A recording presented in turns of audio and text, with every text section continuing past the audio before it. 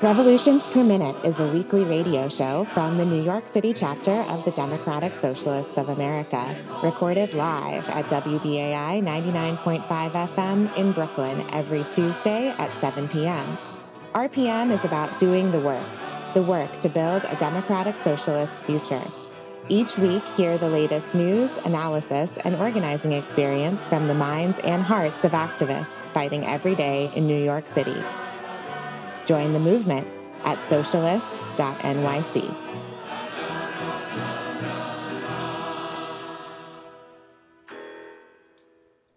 Hey, what's up, New York City? It's Amy Wilson. You're listening to Revolutions Per Minute live on WBAI.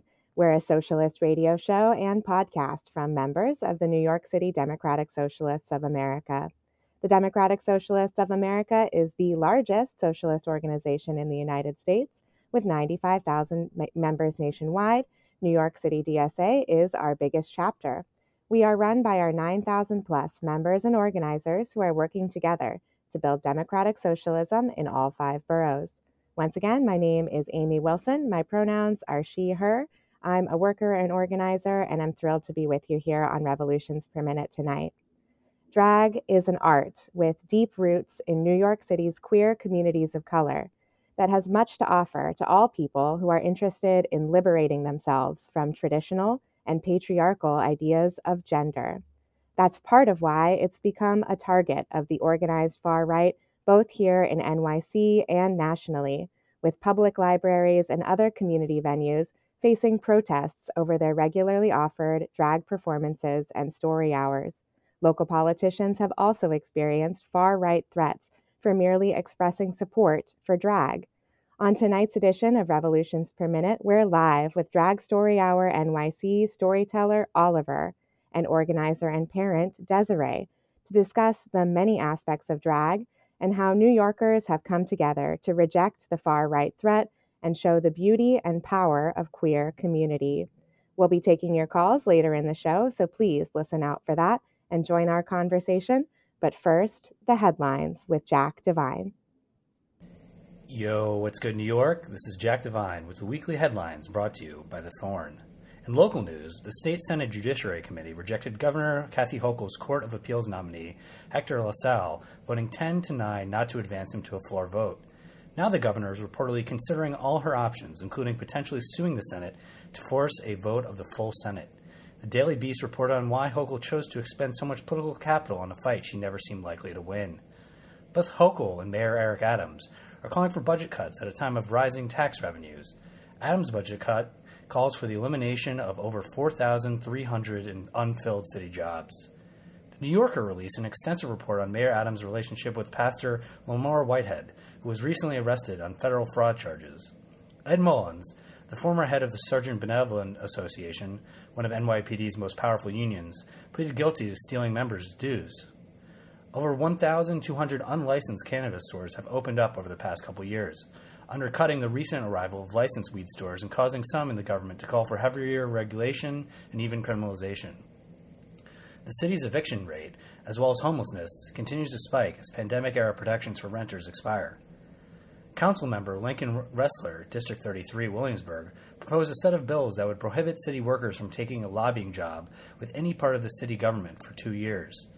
After nurses at 2 private hospitals won additional staffing protections, nurses at the city's public hospitals are calling for the same protections, although they cannot legally strike.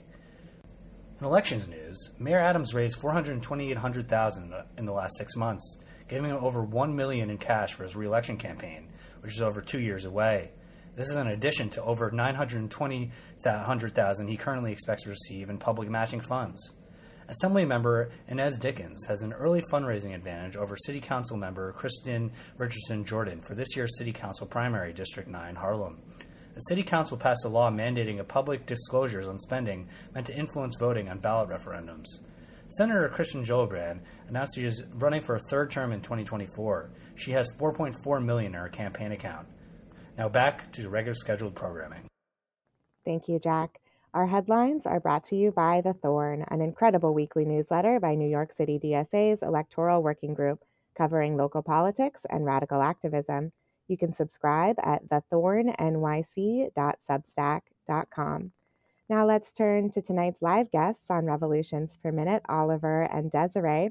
I'd love to hear a little bit more about each of you, starting with you, Oliver. Can you tell us a little bit about yourself and what brought you to your current role as a storyteller at Drag Story Hour NYC? Yeah, hello everyone. Thank you so much for having me. My name's Oliver H. My pronouns are they and he, and I am a drag king and storyteller with Drag Story Hour NYC. I started in my role at Story Hour, I want to say about 2 years ago at this point. They had released a kind of casting call for pushing for members of the drag community that were not drag queens because we wanted to really capture the entirety of the drag community within our organization. So that's when I began to work for Drag Story Hour. I'm a drag king. And yeah, I was a daycare teacher for a long time, and I've always worked with kids, so this felt like the natural next step for me. Wonderful. We're so glad to have you on tonight's show. Really looking forward to hearing more about your work. But first, let's hear more from tonight's other live panelist, our very own Desiree Joy Frias. Desiree, you're known to listeners of Revolutions Per Minute as a host and contributor to our show, but anybody who knows you knows that you wear about a dozen hats. So can you tell us why you're here tonight and what's your connection to this topic? Hey everybody, my name is Desiree. I use she, her pronouns. And yes, thank you so much, Amy, for that introduction. I have been working with Revolutions Per Minute for the last 2 years, but I also became a mom. And as a mom, I really want to make sure that my son is in community with all of his neighbors, and especially in community with my queer community. So I attend drag story hours with my child, and I also organize Drag Story Defense. And through that work, I've gotten to meet not just Oliver and the other performers, but a large swath of my neighbors. If you're just tuning in, this is Revolutions Per Minute on listener sponsored WBAI in New York City, broadcasting at 99.5 FM. We are the show of the New York City Democratic Socialists of America, and today we're live talking about drag story hours and community defense. So let's get some of the basics out here first for those who may not be familiar with this program that's pretty commonly offered in New York City libraries these days. Oliver, as a storyteller, can you tell us a little bit about the organization itself? How long has it been serving the city? How did it come to be? And what type of programs do you provide? Yeah, absolutely. So, Drag Story Hour NYC is an organization that provides literacy and arts-based programming to community centers, libraries, and schools, and just to communities in general throughout the 5 boroughs of New York City.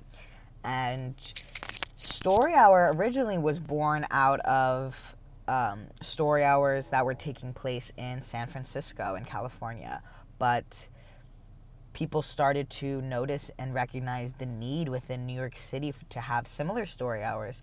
So folks here in New York City began to communicate with folks over in San Francisco and brought to fruition bringing Story Hour here. And that's where it really began. So the first Drag Story Hour NYC's first Story Hour event happened in August of 2016. So I can't do math, but about 7 years ago now.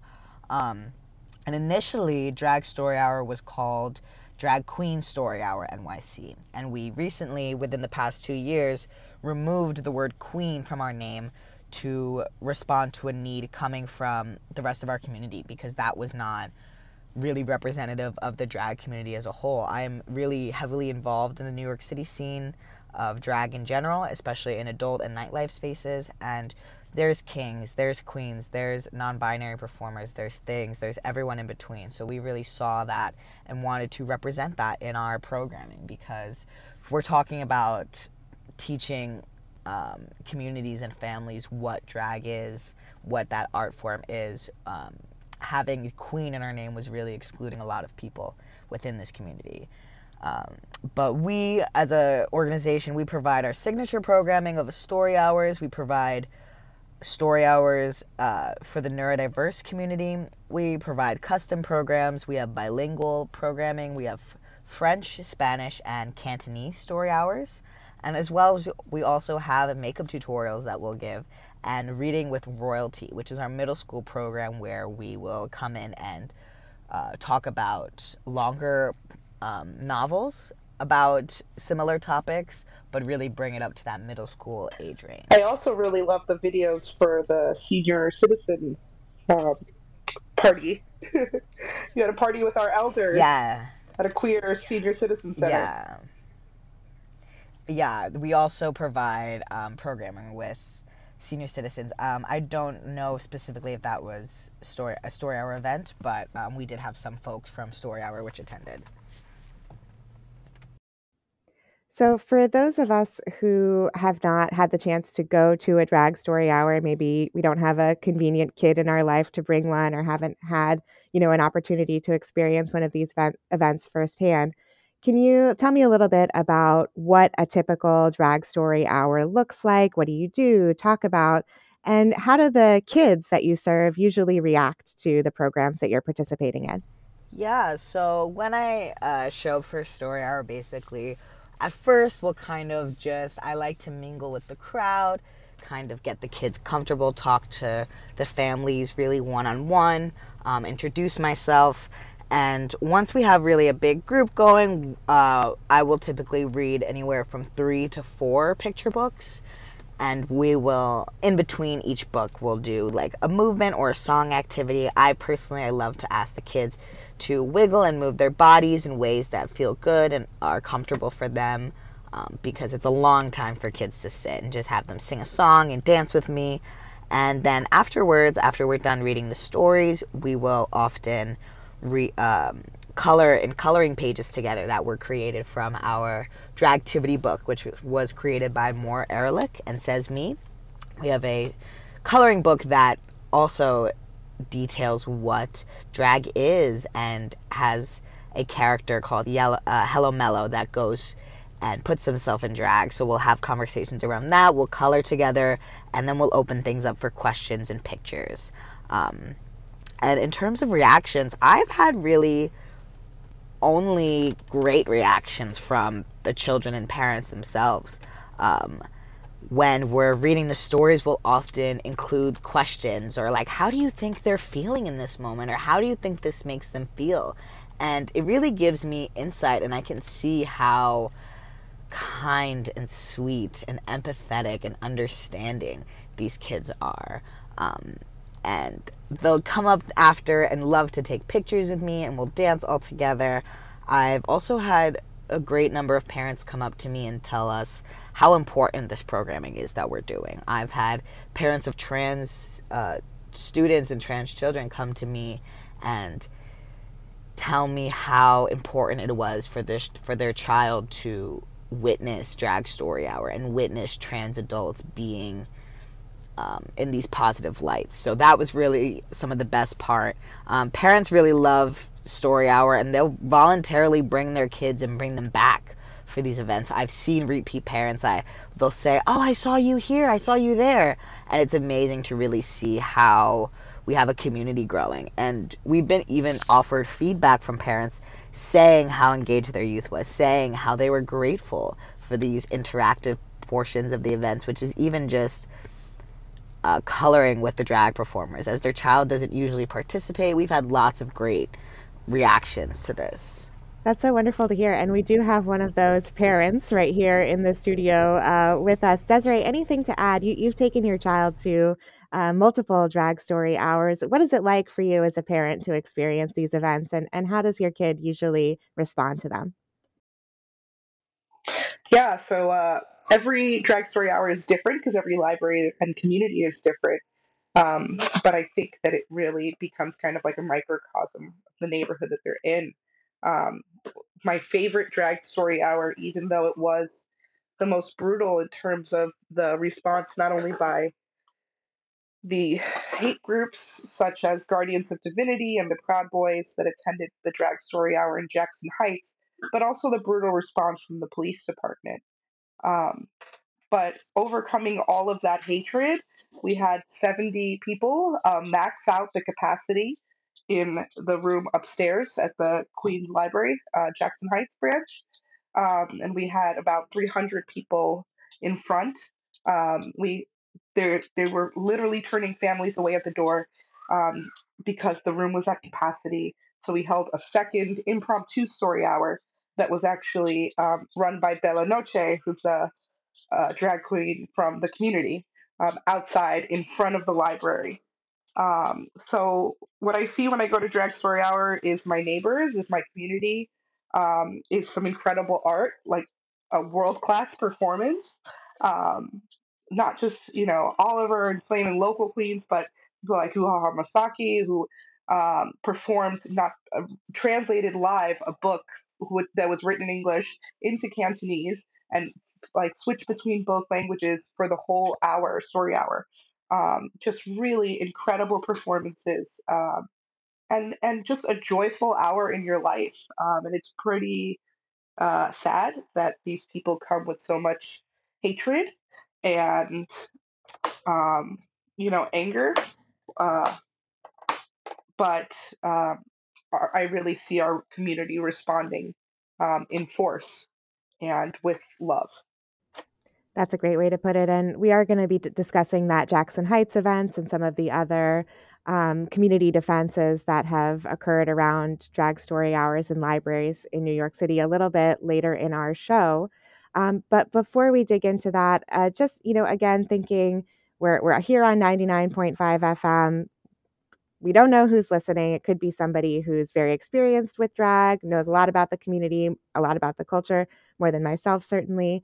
And we could also have people listening to our show tonight who don't know a lot about drag, don't know a lot about its historical importance in New York City, especially, and its continuing, vibrancy and importance as a scene beyond these programs that are put on in libraries and have sort of become what's in the headlines about drag. So before we move on tonight, I just want to give Oliver a chance. If there's anything that you want to say about, drag as an art, drag in New York City, the wider community that goes beyond Drag Story Hour NYC, what do you want people to know about that? Yeah, well, drag in New York City, the drag scene here is explosive. It's amazing to watch. All of the storytellers are drag performers and a part of their own scenes, whether locally or nationally. And I think that we do a great job of really showing and we are working hard now to even fully show and represent that larger drag community, because it's very different. Most drag that is exists within nightlife. And this can be problematic in a lot of senses because, unfortunately, queer people and LGBT people in general have been forced into bars and clubs because it was unsafe for a lot of us to be expressing ourselves out of those spaces. So a lot of queer nightlife has been shoved into these spaces which are inaccessible to youth. So Drag Story Hour is really kind of connecting and bridging these communities because we are bringing the art form of drag. Typically in the drag scene, you're going to see drag in the forms of people lip syncing to music and performing with their bodies in clubs or in bars or in restaurants. But as opposed to Story Hour, where we kind of are bringing a similar characterization of ourselves and in terms of costumes and makeup, but we are then telling stories through storybooks and avenues that are more familiar to children and kind of bringing it to their level. So it's more appropriate for them and bringing it to spaces that are safe for them. Because, a lot of people want to experience drag, but they can't get into bars and they shouldn't have to.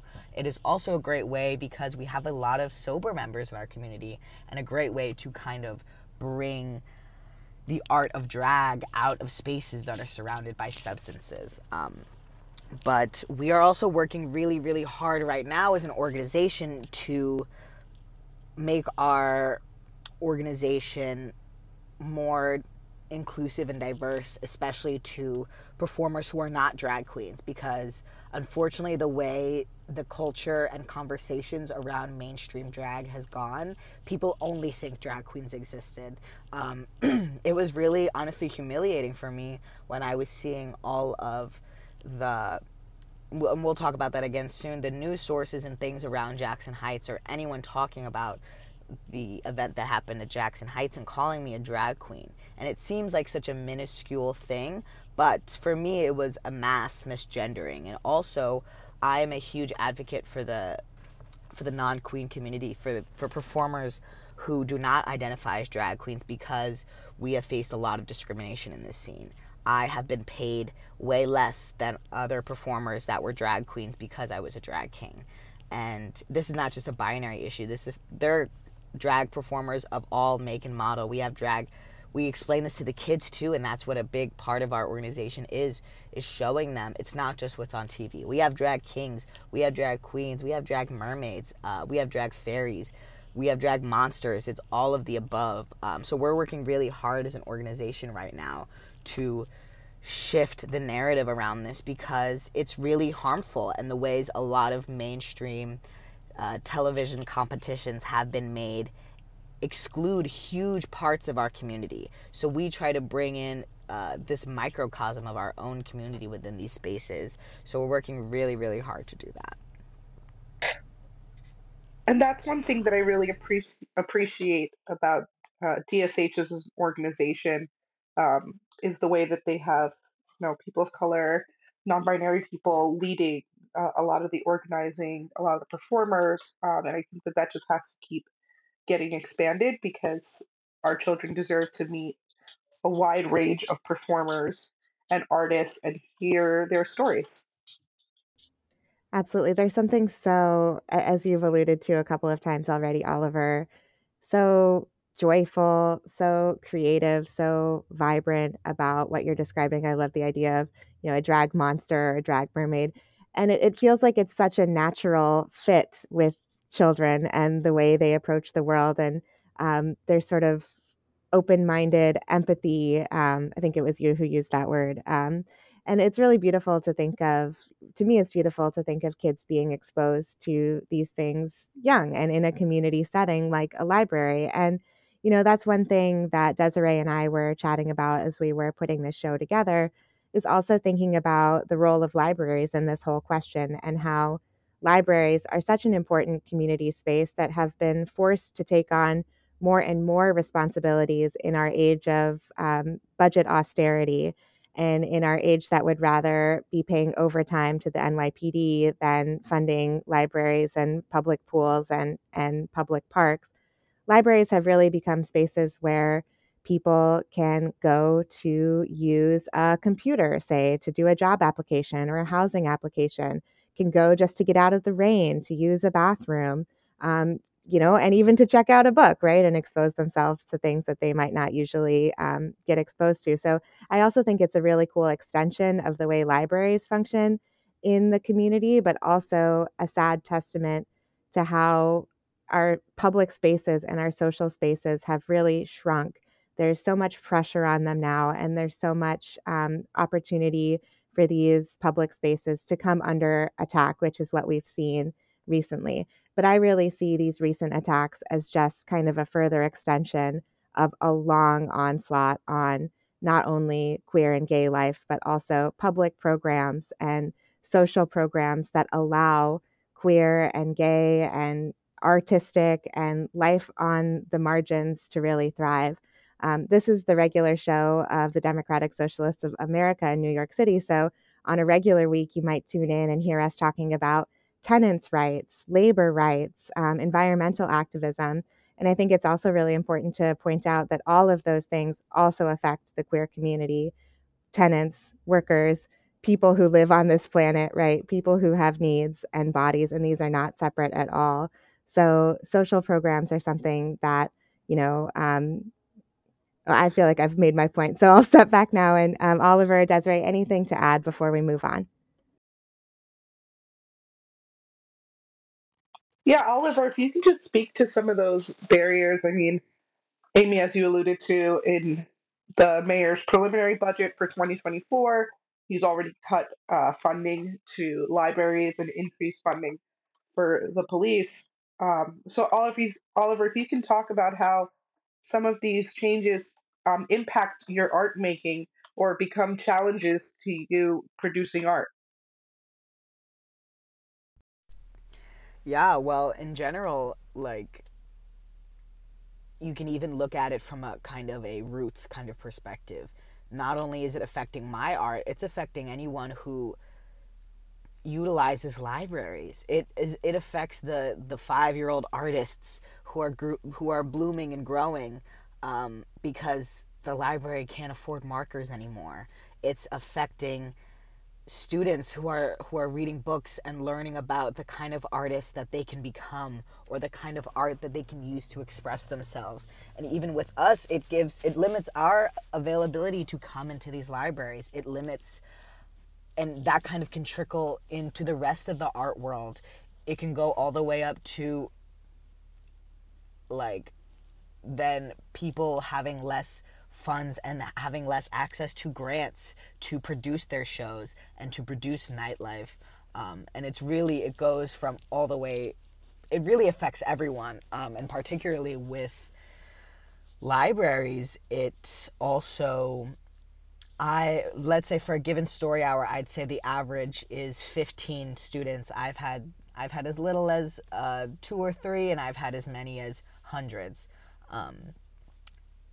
And if I didn't have the chance or the funding to go into those libraries, that's hundreds of students who don't get to hear how they can use drag as an art form for themselves. One of my favorite things to express at a drag story hour is that drag is for everyone. We all have the right and should have the right to express ourselves through fashion and clothes and makeup and style. I think it's a human experience to want to dress up and feel connected to a character. That's why literally there is Halloween. But, I just think it limits. I think of the hundreds of kids that have come up to me and thanked me for giving them a story hour and taken a picture with me. And what if I wasn't able to go into those libraries? And that's really limiting a lot of people's understanding of what art was. I remember when I first learned what a drag king was, and I thought, wow, I can do that. That can be for me. Like, I can create art like that. And it really opened up a whole world and then a career for me. And so I want to be able to spread that message more. And when budgets are cut, it's not going to get spread. It's a great word that you use there, limiting, because I think a lot of what the right's assault on both libraries and more specifically drag story hours within libraries is really about limiting and imposing limits on what you're allowed to do, what you're allowed to do with your own body, with your own gender identity, with your own child, the type of activities that a parent can choose to take their child to freely. And we'll dig into that in just a moment. But I also just want to say, in terms of putting barriers up to the production of art, I'd say one of the main ones is not having a stable housing or a stable place to go while you live your life as a creative person. So, as we think about the history of drag in New York City, is specifically thinking about the way that this city used to be able to welcome people who were different, who had left their place of origin and come here to find somewhere that was more welcoming to their mode of expression.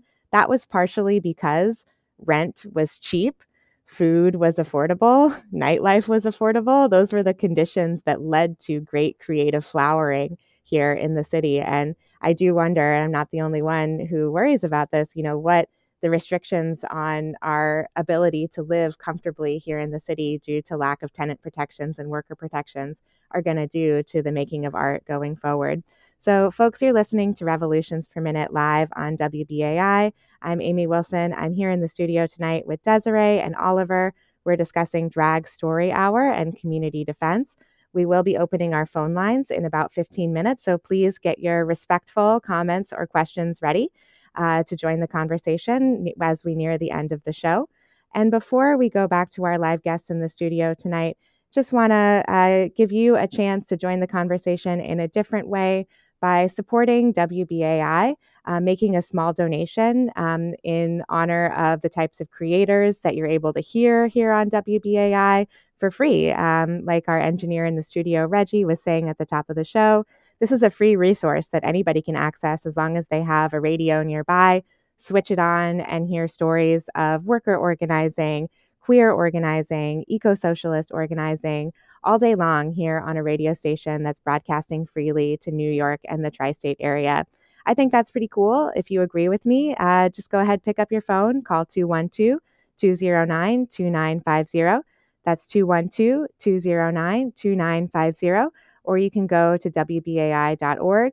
As you know, if you're a regular listener of WBAI, this is a listener-supported station. It's part of what gives us our intellectual freedom and license to cover the types of stories that we feel are really important to everyday New Yorkers, whether or not they're of interest to corporate foundations and advertisers that want to support that type of content.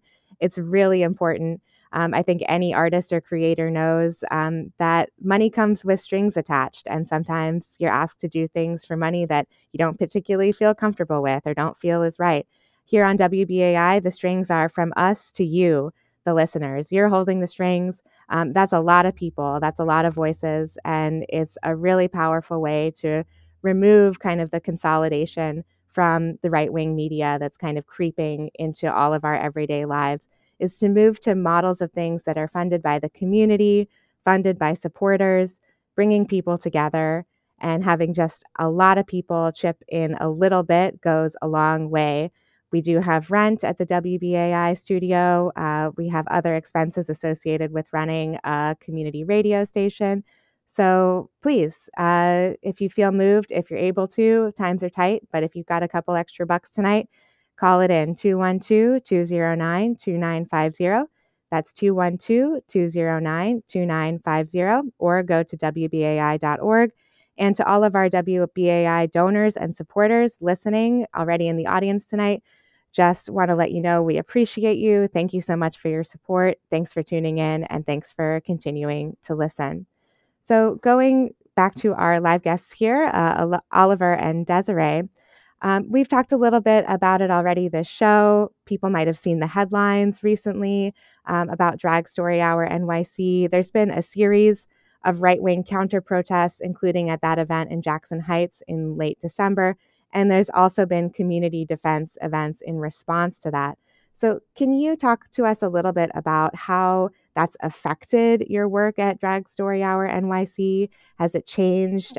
If so, how? And is there anything else that you want the public to know about what's been going on recently?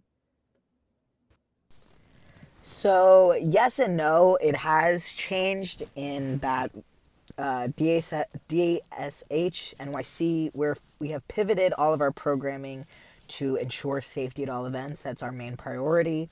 And we're really building up our security and really working hard to ensure the safety of all participants and storytellers and facilitators on site. We've also been working closer with libraries and other community organization community orgs to just improve our communication. But it really hasn't changed in that we're still doing what we do. I still come in, I still put on a face that takes me 2 hours to do. I do my hair, I go in, we read stories, we have a good time, we dance and we listen to music, despite what's going on. Because, we can't stop doing what we're doing.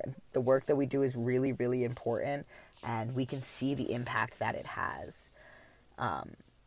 So we really just, it's scary. It's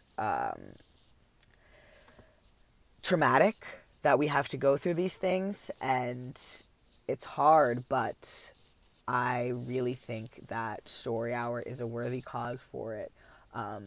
So really, we have just been working on strengthening our organization. We've been doing trainings and working with our local orgs to just kind of build up our defense systems. But otherwise, we're kind of really just doing the same thing. Something that I guess I like to personally ask people, because You know, I've had three of my personal story hours that were protested, where I was the reader, and at this point I'm used to it. But when we're inside, we can hear the screaming, and the kids can hear the screaming. And something that we've been asking of our defenders is to fill the air with joy, to sing and play music, and show your support in those kind of ways, because it's really explicit. And this worked beautifully at the last Jackson Heights event at the end of December, because we were inside. Like Desiree said, we had over 70 people in there. That room was packed. It was joyful. The energy in there was beautiful. And it really was just a solid reminder, because I could hear the Disney songs playing outside, and it was really just a reminder of the support and strong community that we have, and how important it was, because I could see the light shining from these kids and how excited they were, even though they were kind of confused about what was going on, but they still knew that they were in a safe space within the story hour. And it really was just a solid reminder that the work we're doing is really important. Absolutely. And I happened to be at that Jackson Heights event as well. And I recall well the feeling of joy, the rainbow unicorn comrade out there dancing, and the way that, the community defenders were able to show in large numbers, and really overpower the protesters on the other side. Even just walking down the street, coming up to the event, I could clearly tell, which was my side, with the rainbow flags, the trans flags, the sense of joy, the energy. It was all there. Desiree, what do you have to add to that? As an organizer, and as a parent, what's been your experience of conducting these community defense events? Yeah, so, Jackson Heights was really the largest drag story hour recently in New York City, on both sides. And, last week at 59th Street with Yuha Hamasaki, who's a drag queen, there were actually no aunties, um, which was really refreshing, because it was just a bunch of us outside, like, having a nice time. Um, but, as a queer community member, I think that, I want to give very little airtime to, the violence that we're facing, because it's clear that a lot of these groups do it for attention. Um, but I think what's, really important is to recognize that the library is a safe space. The defenders provide mutual aid and make it so that families, parents, you can come to these events, and we will fight to keep you safe from not just, unfortunately, Proud Boys, but also the police, who were quite violent to a lot of the defenders. They arrested um, one of the defenders. None of the Proud Boys got arrested at Jackson Heights, but one of the defenders did. And, while that's expected from the state, it is still really hard to grapple with, and really hard to witness as a queer person, and, yeah, continue to live through an experience. Yeah, Um, absolutely. That was one of the hardest parts of that day. Later on, I saw TikToks going viral of the New York City Police Department allowing Proud Boys and Nazis to freely go through the subway for free, while then denying people trying to then use the door as well, which is just sick when you think about how many people face the persecution because of the subway laws. And when we were exiting, we were supposed to be escorted by two police officers who were assigned to us. And they did not have any care for our safety, and instead they trailed behind. And the only reason we got to our car safely was because of the works and acts of fellow Story Hour members, who we got us there safely. And the police just kind of trailed behind. They were walking so slow behind us that I accidentally hit one of them with my suitcase full of my clothes, because I was trying to get to our destination safely. But really doing these events has just solidified how we as a community, we keep each other safe. And working with these mutual aid organizations has really just shown us how we as a community, we defend ourselves and we keep ourselves safe. Absolutely. And I do want to thank you both for bringing that up and bringing up the double threat there, that it's not only the people who are protesting these story hours, but also the people who are being paid millions upon millions of taxpayer dollars that maybe could be going to libraries to, quote, keep these events safe, but how they're really failing in their duty to do so. And as you say, Desiree, it's not a surprise. We're longtime protesters here on Revolutions Per Minute, and we know who the cops protect. It is fascist state and the interests of capital. It is not the people. It is not free speech. And it certainly is not the queer community. As we know, there's a long history there with the NYPD brutally repressing queer expression and queer liberation, including some examples relatively recently. But that's not the focus of tonight's show, really. The focus of tonight's show is what we do to mobilize, what we do to fight back, the power that's found in that, and the beauty that's found in that. So if you're listening out there tonight, I ask you to keep that in mind. If you're going to give us a call, the number here is 212-209-2877. We are going to go ahead and open up our phone lines here in the WBAI studio. The number is 212-209-2877. I'm live here with Oliver, a drag artist and Drag Story Hour NYC performer, and Desiree, a parent and a community defender and supporter of Drag Story Hours. Give us a call. It's 212-209-2877. While we wait to see if anybody is going to be calling in tonight, let's hear from you both again. What's one thing that you want the listening audience tonight to know about Drag Story Hour NYC? If they're going to take away one thing, what would you want that one thing to be?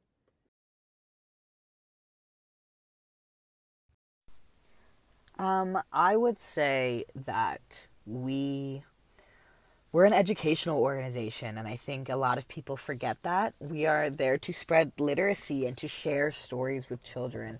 Drag is a storytelling art. We use numbers and music in clubs to express and tell our stories.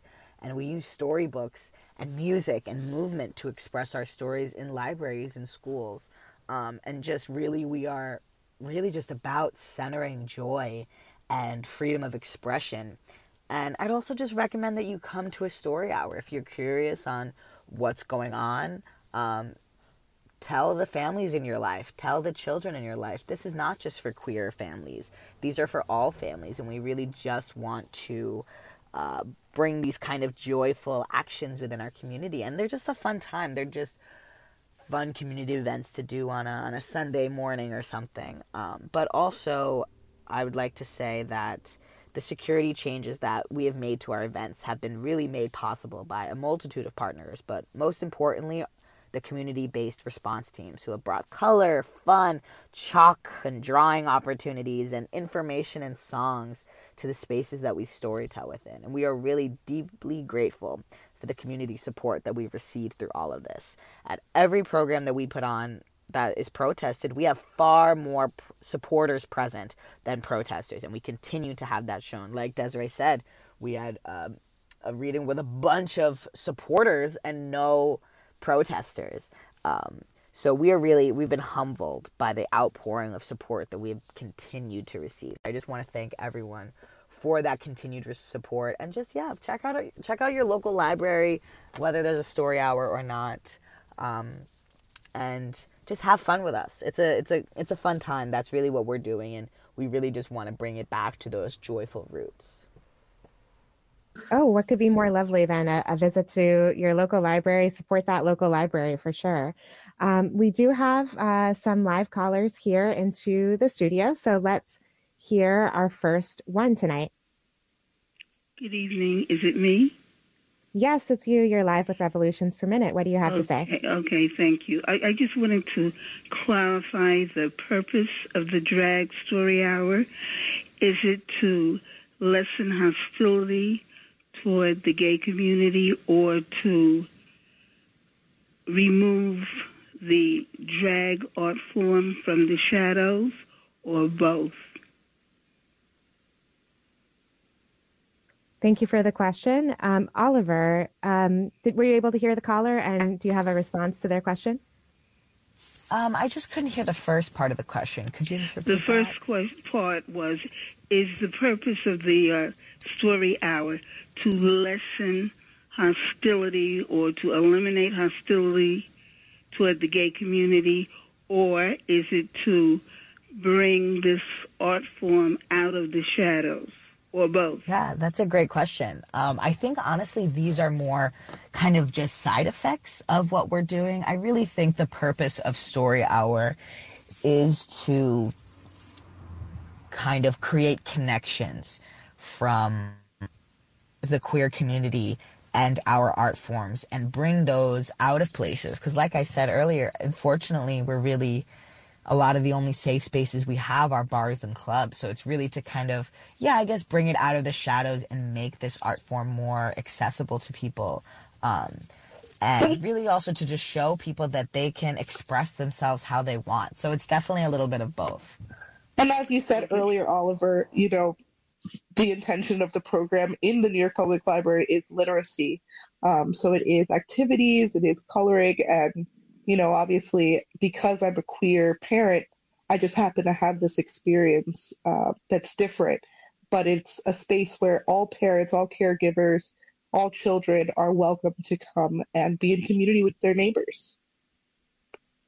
Thank you so much for calling in. I do see that we've got a couple of other calls on the line, so let's see if we can hear from more voices tonight. Let's get our next call on the air. King? I'm sorry? Good evening. Hello, you're live with Revolutions Per Minute. What do you have to say? Good evening. My question would be, the people that Adams, the mayor, appointed as representatives to represent the gay and queer community, have you had any interactions with them since they were anti-gay and anti-lesbian people? Never met her. If Eric Adams hired somebody, I can't speak for all the gays. None of us can. But I've never met her. I personally have not. I personally have not interacted with these people either. Not that I know of, not that I'm aware of. Thanks so much for calling in. Sounds like we might have at least one more call on the line, and we've got a couple minutes left in the show. If you want to sneak it in, 212-209-2877. Do we have anybody else to put on live? Yes, you have. My name is Diana Montford. I'm trans. I do the Diana Montford Show on cable television, public access, and the Diana Montford Show podcast on Blog Talk Radio. And I just want to say that I have total respect for the bravery of the drag artists who brave the crowds of truly virulent haters to do their shows, to expose children to the wonderful art of drag. And I also want to offer words of praise to City Council member Eric Botcher, who, in spite of having people get in his face and insult him and ask him outrageous questions such as, are you a child molester? He is not. That he bears it with such dignity and self-control.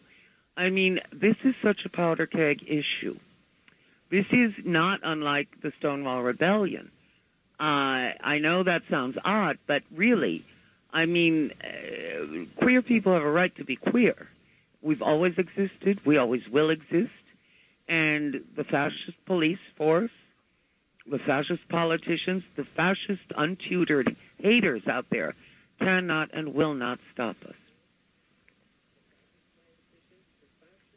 Wow, Amen. Thank you so much, That was Diana. great. Yes. So glad to hear you on the radio tonight, and thank you so much for calling in. I think the phrase was fascist untutored haters, which I'd love to let kind of be the last word, if you will, on tonight's show. But before we close, Oliver, I just want to give you a chance to respond to Diana's call if there's anything that you have to say back to her, and also let our audience know, as we're coming to the end of tonight's show, how they can keep in touch with Drag Story Hour and find out when events are going to be and how they can continue to support your work. Yeah, absolutely. Well, thank you so much for calling and your very sweet words. And it's like you said, it's not much unlike the Stonewall Rebellion, which I think is really interesting that you bring up, because one of the storybooks that I really love to read is called The Night Before Pride, which details in a family-friendly way the story of Stonewall and what happened. And it's kind of a miraculous kind of mirror reading that story in a story hour when a similar revolution is happening outside, and having these kids be able to then understand this repetition in history and this repetition of hate that is received. And I've only seen the children and the students and the families meet it with so much love, which has been just beautiful to watch. And I think us as queer people are so resilient in that. So it's really beautiful to see.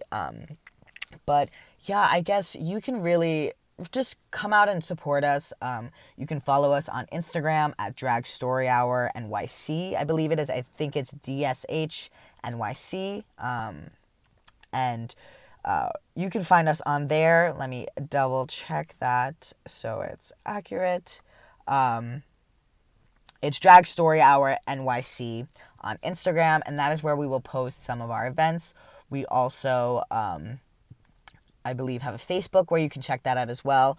But otherwise, you can support us by donating to us, coming to our fundraiser, spreading the word, telling families that you know to bring their children, telling your local schools that you think it'd be a great idea. We go and we visit classrooms as well, and even checking out your local drag scenes as well, going to your local nightlife, going to a story hour, and then you'll really be able to see that kind of difference. And just supporting our local drag scenes is really important. But you guys, your support for Story Hour is really, well, we feel it. It's so warm to us, and we really feel it, and we're really grateful.